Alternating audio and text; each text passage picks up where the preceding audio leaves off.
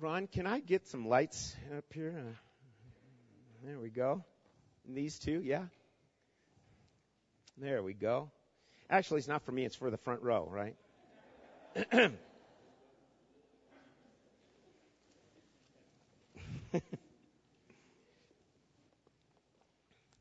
All right. As you can tell from our song selection, there's a reason behind our time with singing, is to point us to the name above all names, the Holy One, the Most High One.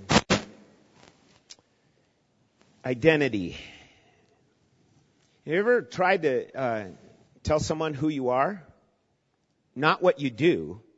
That's what we do, right? We say, here's who I am by saying, here's what I do. I'm a carpenter. I'm a teacher. I'm this. I'm that. It's how we define ourselves. And so we've got an amazing truth here before us in Exodus chapter 3. And so we want to consider here this great declaration of who God is by giving us His name. So we are in Exodus chapter 3. Again, we've said it before. We'll say it again here. If you don't have a Bible, take the Bible in front of you in the pew shelf right there. And it's page 46 if you need that. And if you don't have a Bible, we encourage you to take the Bible that's there in front of you. Please excuse, I don't know what the noise is. I was told I better keep my mic pack on my belt because I put it in my back pocket. This part right here messes it up, right? Yeah. Anyway, I'm trying different things, and so if there's noises, we're sorry. We're trying to figure that out. So, okay. All right. Good deal. Exodus chapter 3, we're continuing on in God revealing Himself to Moses. Remember, the story is about who? It's about God. God's sovereign work. Not about Moses. Moses is the instrument there. And so God is the center of attention in this. And so we're at Exodus chapter 3, verse 13. Then Moses said to God, if I come to the people of Israel and say to them, the God of your fathers has sent me to you, and they ask me, what is His name? What shall I say to them? And so, here's our first point. If you want to follow along in your outline, I encourage you to do so. Letter A under number 1, God, the request from Moses. The request from Moses is a legitimate one. He's not trying to dodge again with another excuse. I believe this is a legitimate request and a legitimate concern. There seems to be, it's a good reason for asking, as his appearance before the Israelites, yet to come, could easily come across as like here's Moses in the spotlight again. Is he grabbing the attention of the Israelites? Is he trying to take charge in this way of, hey, I am the leader, I'm the chosen one to lead, and here I come? So here's a request for, if you will, divine authentication of his calling, of verifying that, this is God's doing. And we see a number of examples of that as we read in the book of Genesis. The names of God are attached to messengers or messages from God to authenticate. This is from God. Here's my name behind this message or this messenger.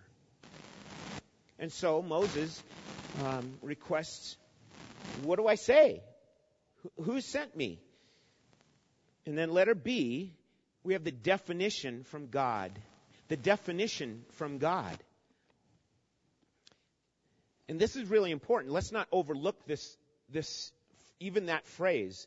God's defining His own name. God's declaring Himself. Okay? So, look at verse 14. God said to Moses, I am who I am. And he said, say this to the people of Israel, I am has sent me to you. And God also said to Moses, say this to the people of Israel, the Lord, the God of your fathers, the God of Abraham, the God of Isaac, the God of Jacob, has sent me to you. This is my name forever, and thus I am to be remembered throughout all generations. So God has revealed his name. It's not Moses coming up with it. It's not somebody else. It's God himself proclaiming, I am. Saying, I am who I am. And what we've come upon here, without doing a whole lot of digging, we've come upon a whole geyser of truth. Okay? This is an incredible 2 words. I am. It's the simple verb form, to be. To be. He is. He is the I am. Clearly saying of his perfect existence, his pure being.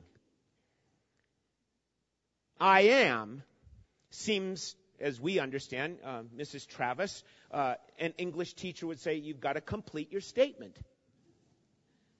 And yet God doesn't complete his statement.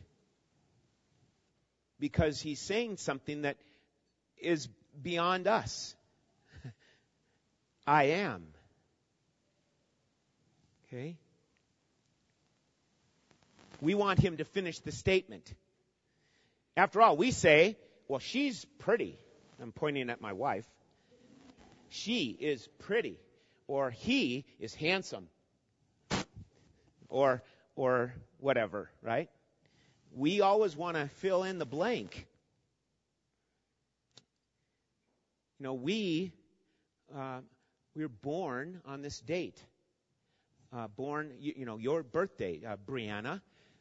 She's gone now, but anyway, you're born on this day, and then eventually you die on this day, and that's it, right?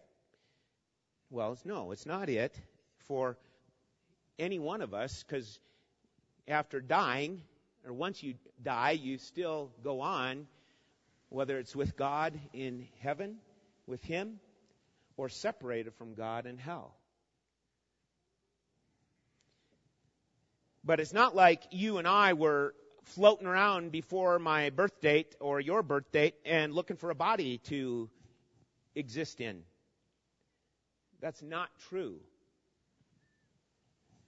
Okay?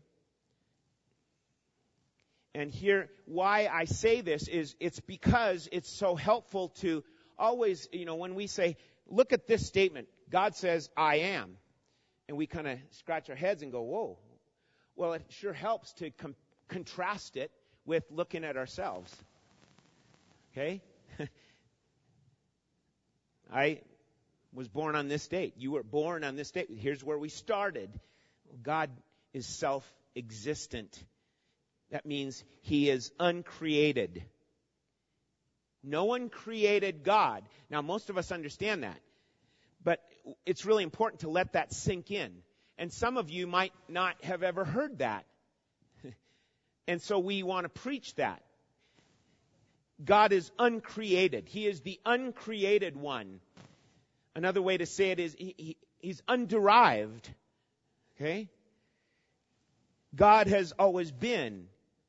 He had no beginning. He's completely independent. God is, let's say it the other way, God is in no way dependent on anything or anyone.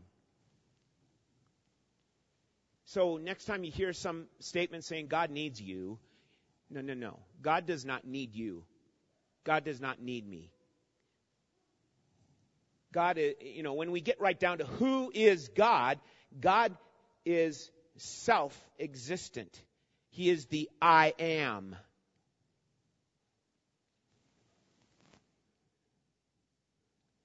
So why did he create us if he doesn't need us? Because what does he want? He wants your life, your devotion, your love, your adoration, your praise, your magnifying Him. He wants that. Why? God's on an ego trip, right? Well, see, God's the best thing or person for you, far beyond anything else. And what's my problem and what's your problem? We always chase after other things for satisfaction. I want this, I want that. And yes, we have things that we live with and exist with, but the one that we need is God. That's why He wants our worship. So if you do not know Him, I beg you, join in by admitting your sin and admitting your need for Him and start living for Him and glorifying Him. That's what you're made for. That's what you're made to do. You're not the captain of your own ship. Or admiral, if you will. Whatever rank, right? You're not. You might think that, but you need to bow the knee to the one true God. The one true God. The great I am. So He is the I am. He is self-existent. And then next on the little list there, which is limited, we could go on and on, but let's just try to understand what's being stated here with this great statement, I am. He's self-existent. Then next, He's incomparable. He's incomparable. He's absolutely perfect in every way. Because He was uncreated, He doesn't need to add something to Him, right? He's perfect in every way, in everything of who He is. We just sang it in the song, in the hymn, Holy, Holy, Holy. Perfect in power, in love, and purity. Okay? He's perfect. Let's look at a couple of verses. You can keep a marker there in Exodus chapter 3, but turn to the book of Isaiah, and look at chapter 40. In chapter 40,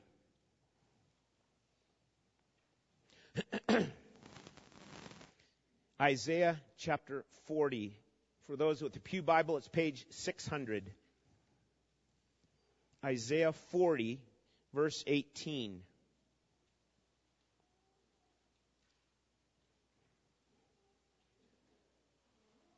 The simple question, to whom then will you liken God?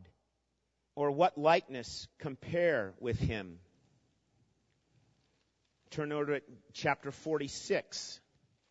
Chapter 46. Look at verse 5.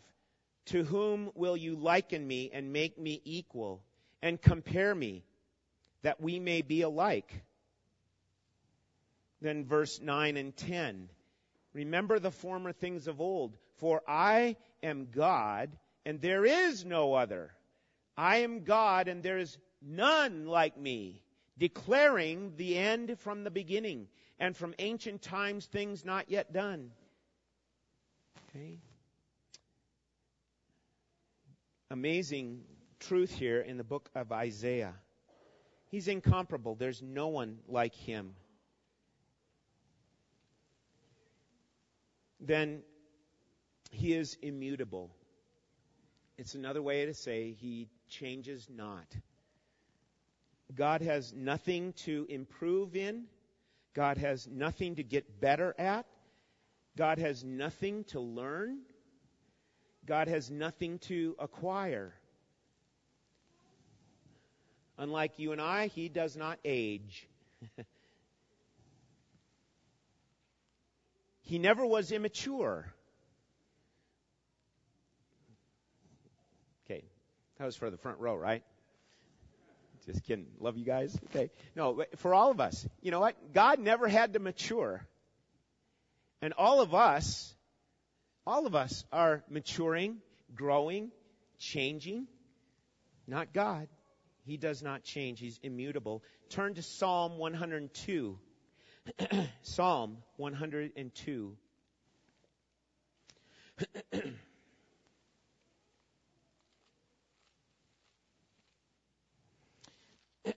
we're looking at Psalm 102, starting at verse 24. Verse 24, O my God, I say, take me not away in the midst of my days, you whose years endure throughout all generations. Of old you laid the foundation of the earth, and the heavens are the work of your hands. They will perish, but you will remain. They will all wear out like a garment.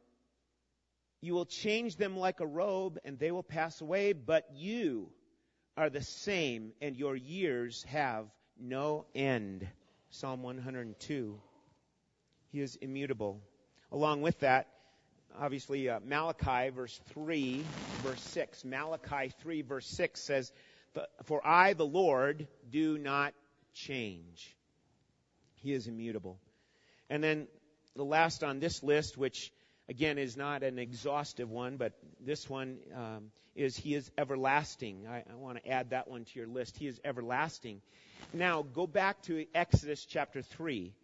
Exodus chapter 3, and we read those first 3 verses, 13 through 15. Okay? Now, we want to look at verse 15 here. God also said to Moses, now, also, he's carrying on with his description. God also said to Moses, say this to the people. Oh, by the way, say this to the people. The Lord, now notice, what is the print in your Bible? It's all capitals. It's all capitals. It's not capital L-O-R-D. It's all capitals there, referring to the name of I am. Yahweh, or as it's now understood, Jehovah. Okay? The great self-existent one. He said in verse 15, the Lord, the God of your fathers, the God of Abraham, the God of Isaac, the God of Jacob has sent me to you. This is my name forever, and thus I am to be remembered throughout all generations. Okay, that's a big statement there. Okay? And we covered it last week. He said it earlier in the passage, and it was last week we saw it there. The God of Abraham, the God of Isaac, the God of Jacob. Okay? He says, regarding His everlasting ways, I will always be. I am, and I will always be. I am forever. I am from everlasting to everlasting. No beginning, no end.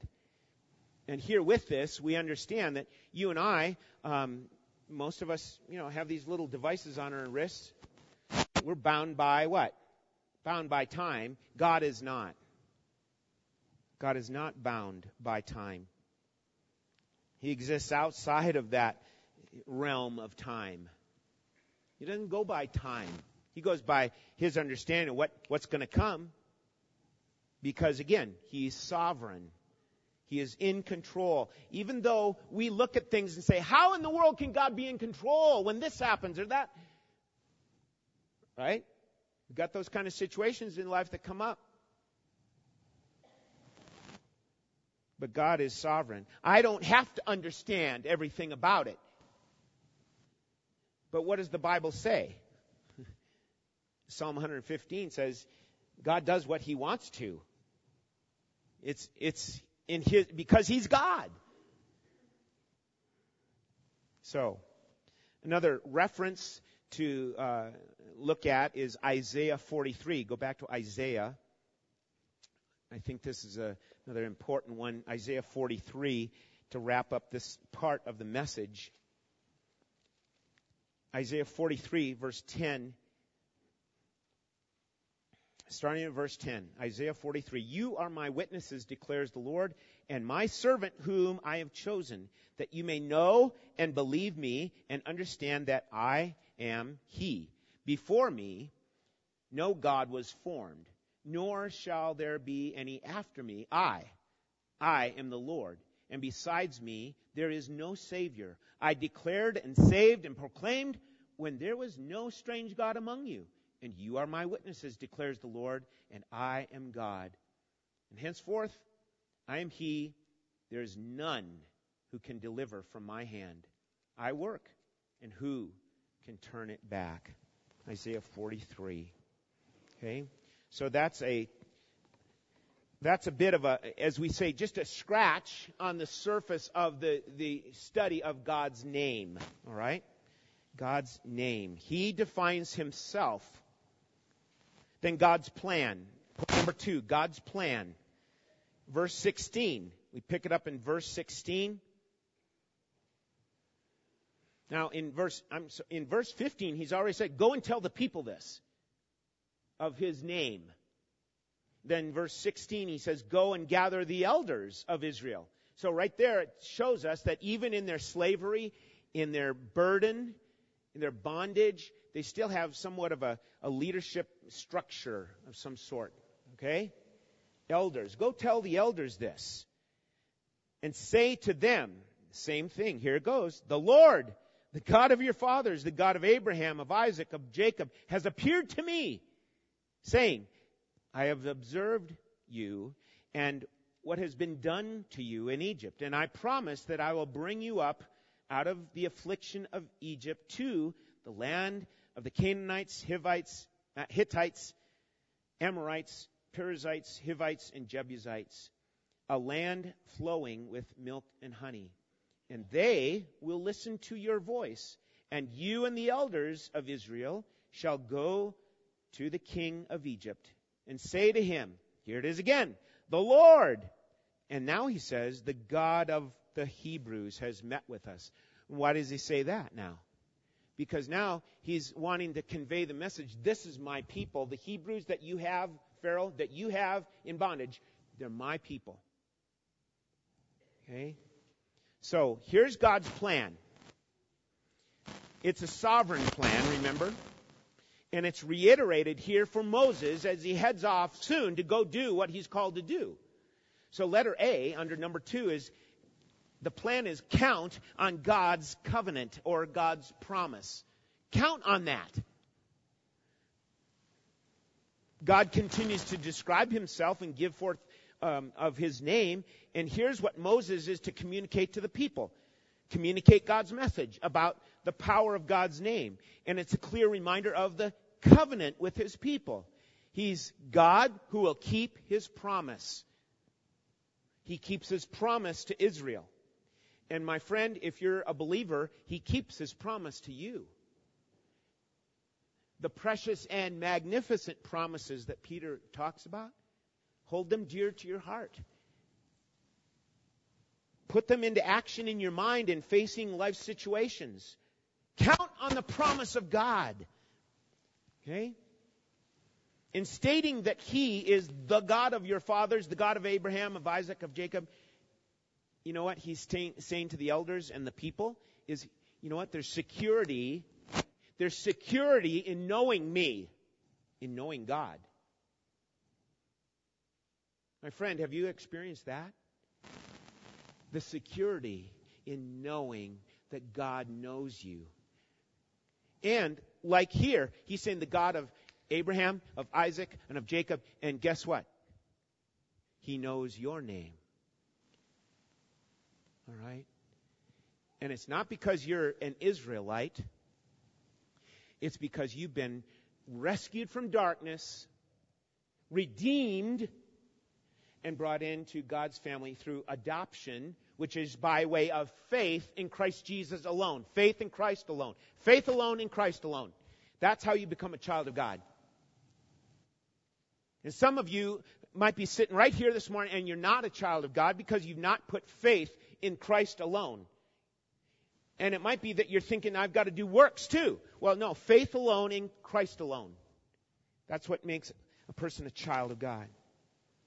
You're understanding that it's all because of what Christ has accomplished on your behalf.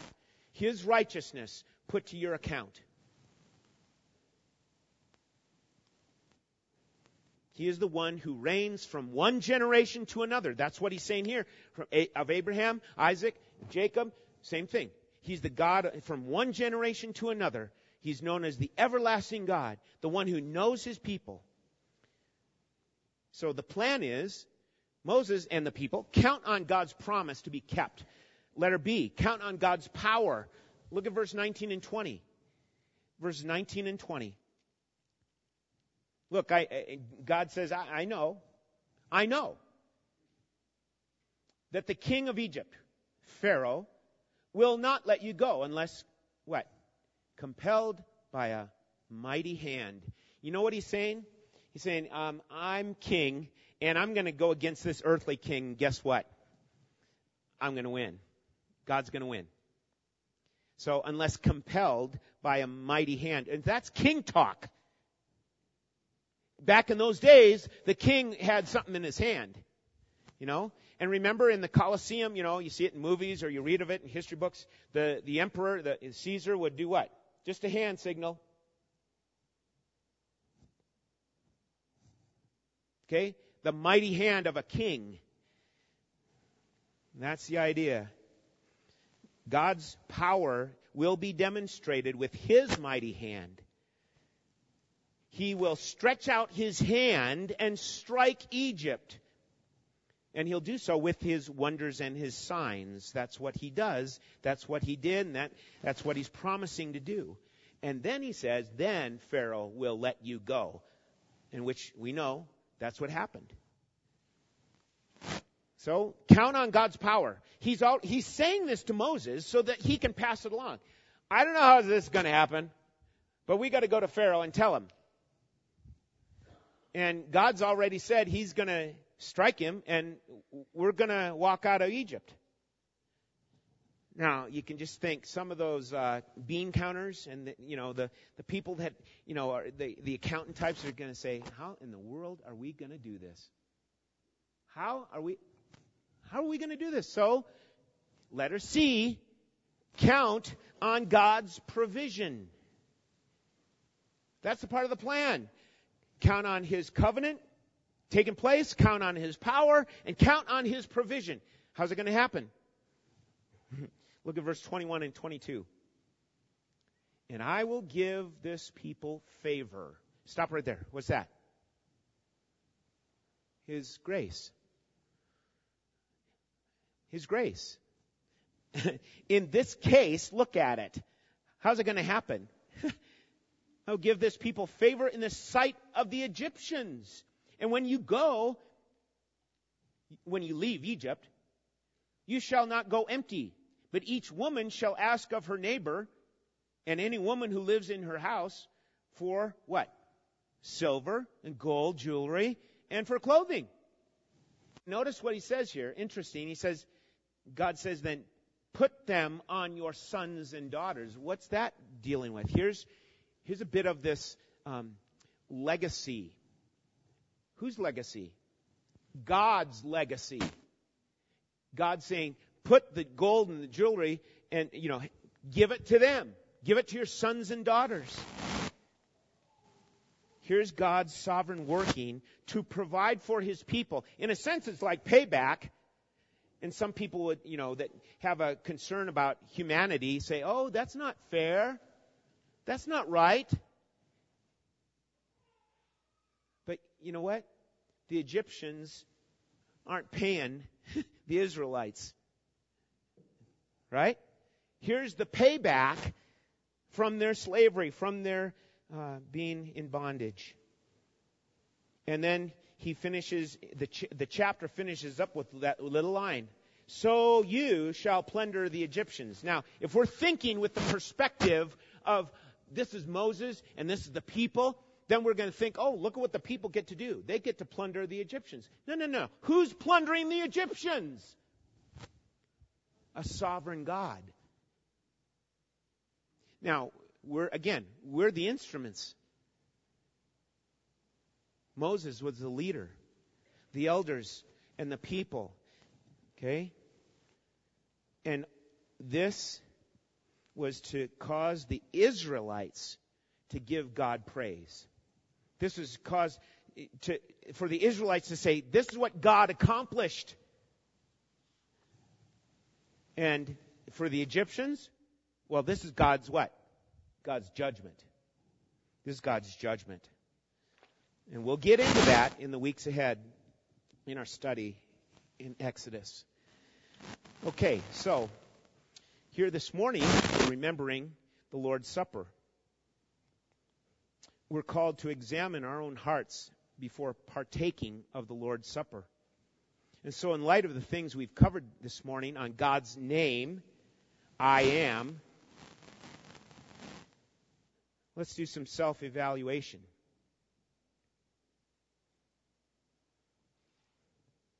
I want to use one commandment as a bit of a springboard for us to think deeply. What's the third commandment? Thou shalt not take the name of the Lord thy God in vain. For the Lord will not leave him unpunished who takes his name in vain. Now, why do we bring that up? Well, it's obvious. God's just declared his name, not just to broadcast it, but so that there can be some sense of security and understanding of God, and that's behind a name. In our Western civilization, when we name babies, it's not because we're naming them because this is the core of their heart and what they're like. We just like the name. Sounds good. It's a popular name. But in, the Eastern, understanding, the mindset there is more about let's name our son or daughter about, here's what they're about. Here's their nature, okay? Names, right? Do I need to cold one? I don't know. Sorry. Okay, so the idea of a name change. Abram to Abraham. Sarai to Sarah. Okay? Certain names that are changed, and yet here's what we do. All people tend to, you might disagree with this, but we can take God's name in vain without saying, God damn it, without saying, oh God, without saying, oh my God. You realize we can take God's name in vain without saying those things? And yet that's the main way you take God's name in vain, is you say it in those ways that I just said. But all of us, we got to be on the alert to not belittle, as John Piper has written about. Don't belittle God's name. We might never say, God blank, blank, blank. We might never say that, and we might think, I don't break that commandment. Do we belittle his name? Do we diminish his name? Do we redefine his name? And that's one of the things, we want to tell people about God. We want to share the good news. And, I've said this before. We have a great tendency to say, you just need to know God. God is love. True. It's true. God is love. But when we share the gospel, we need to be really starting where? God is, what does your bulletin say? First thing, God is holy. And he will judge sinners. And that constrains me. That causes me to go, whoa. The I am, the great I am, he knows me. And he, this thing of judgment of my own sin.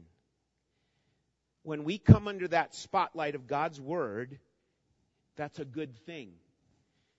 If we respond in repentance and faith, we need to respond that way and say, God, please help me.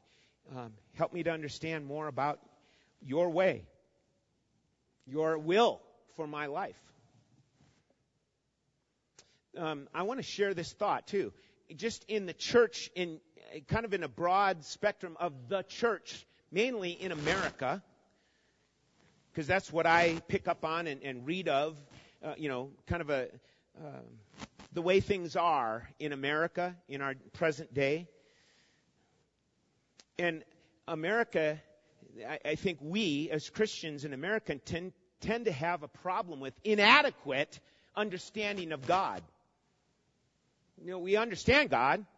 We say we love God. We sing and all that. We want to honor God. But sometimes there can be a superficial nature to that understanding. A shallow, if you will, a shallow understanding. And so a lot of times even Christians can come out, because our understanding is shallow. It might be that, every so often, we're just saying things like we take God's name in vain. And we're not even thinking of, not even batting an eye. Why? Because it's like, what's the problem? Everyone says that. Right? So, we've got to stop being worldly in how we talk, in how we think, and be godly in it. And so I want to be an encouragement about this, about majoring on praise in your mind and in your heart during the week. And then when we come together here on Sunday morning, it's even greater praise and worship because we've been aiming for this in our Monday through Saturday life of giving Him praise. We need to major on the power of God to help you overcome, to help me overcome the temptations, the sin of the world, the sin of my own heart, the flesh, and its desire to dominate. So stop the violation of commandment number 3. Stop it by killing off those old habits.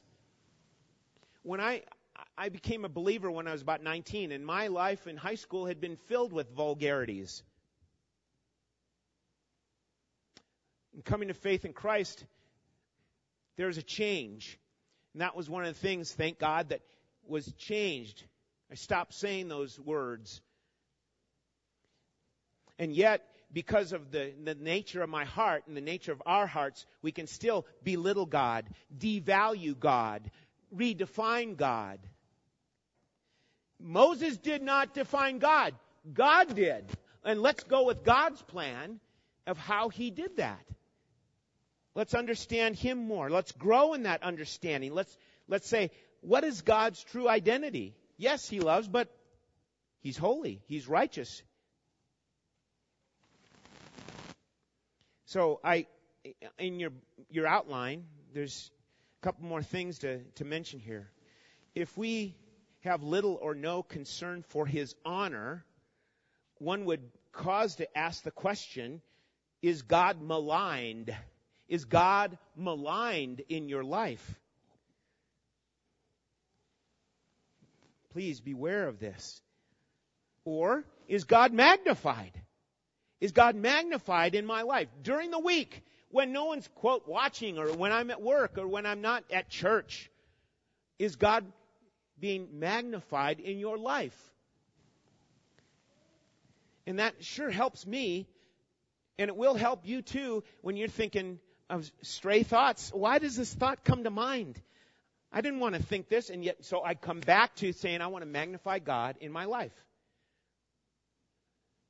So I need to rely on what I know of the Word of God to help me to say no to that temptation. God's reputation is at stake, my friend. God's reputation is at stake through you and me, right? Oh, magnify the Lord with me, and let us exalt His name together. That's the idea. That's what, one of the reasons why we're a church. Let's do it together. Let's magnify His name.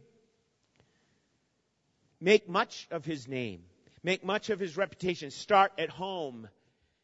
At home. Start at home. Make much of His name and His glory and His honor at home.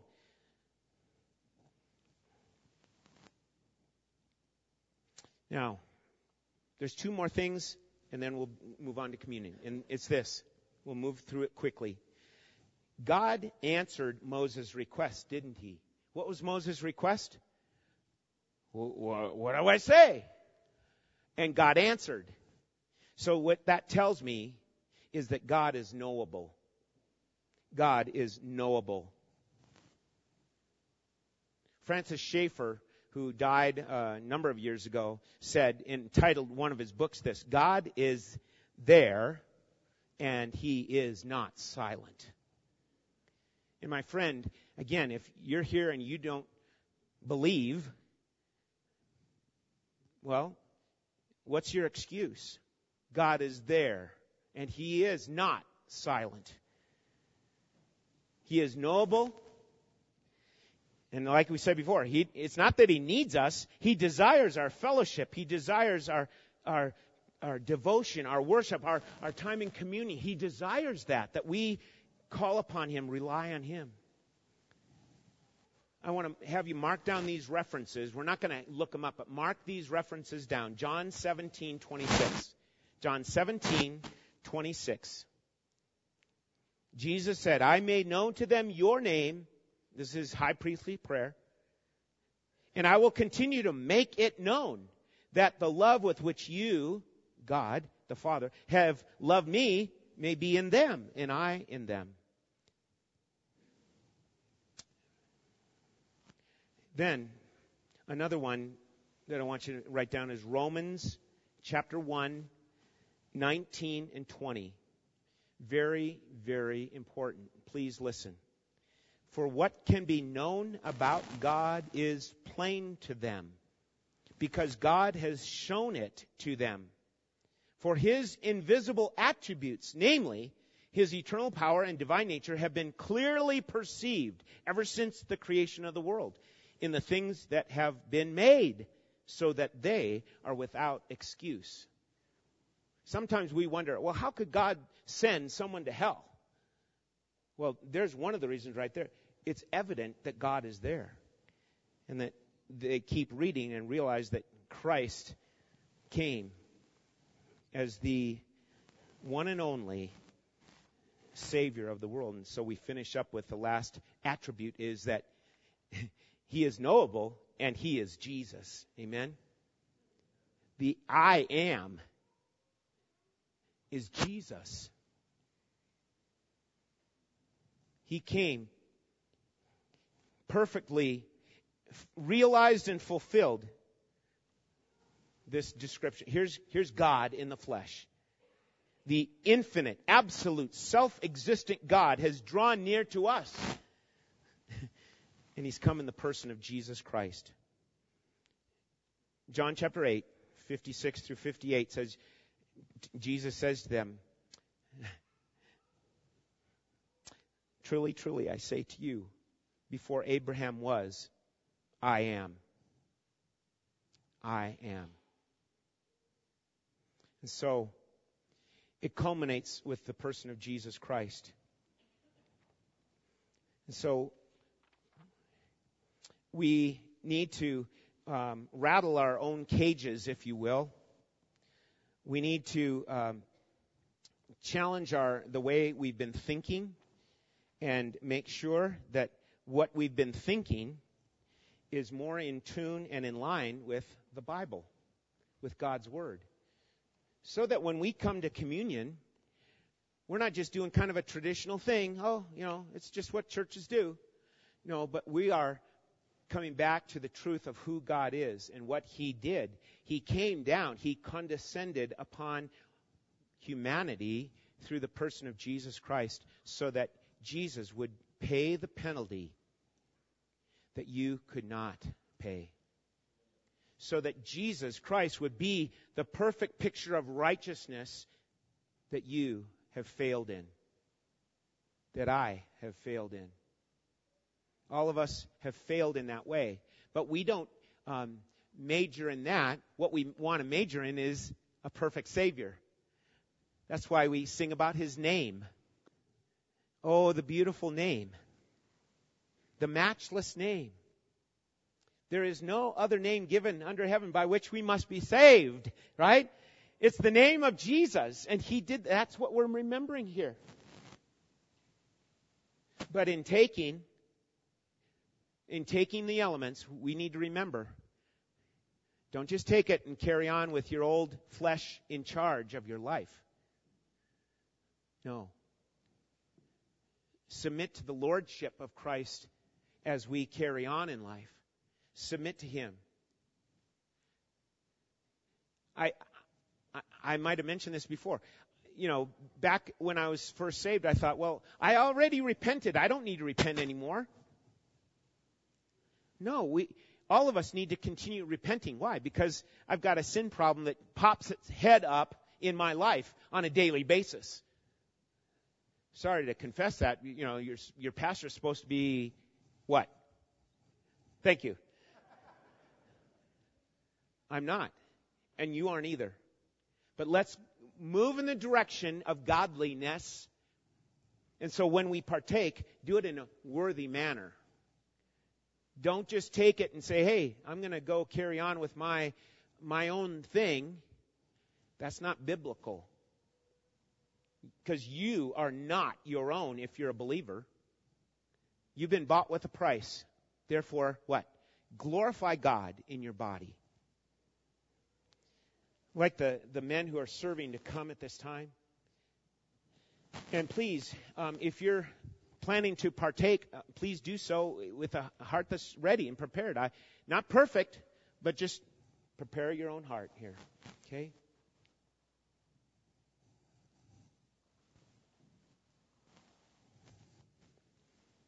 Appreciate these men that come and help serve communion. All right, let's bow in prayer.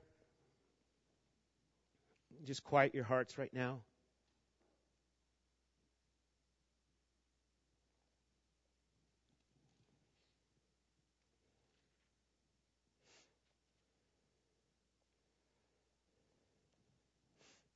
Oh Lord, you have searched me and known me. You know when I sit down and when I rise up. You discern my thoughts from afar. You search out my path and my lying down, and you are acquainted with all my ways. Even before a word is on my tongue, behold, O Lord, you know it altogether.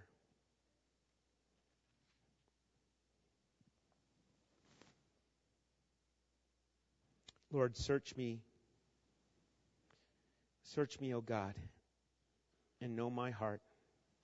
Try me and know my thoughts, and see if there be any grievous way in me, and lead me in the way everlasting.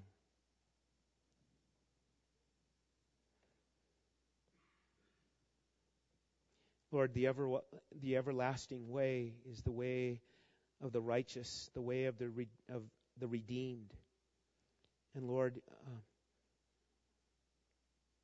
you know who your children are.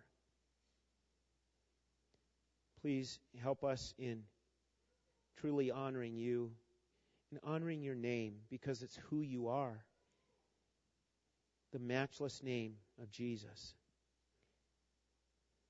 And so, Lord, here this morning we bow in humility, in reverence, and we lift you up and magnify your great and awesome name. Thank you for what you came to do, Lord Jesus, in paying a penalty that we could never pay. You took our punishment on the cross. And through it we are pardoned. We are pardoned. Thank you, Lord. Help us to receive these elements with gratefulness in our hearts, remembering that you bore our sins in your body and you shed your precious blood on our behalf. And we praise you. Work in our hearts right now and bless. We pray in Jesus' name. Amen.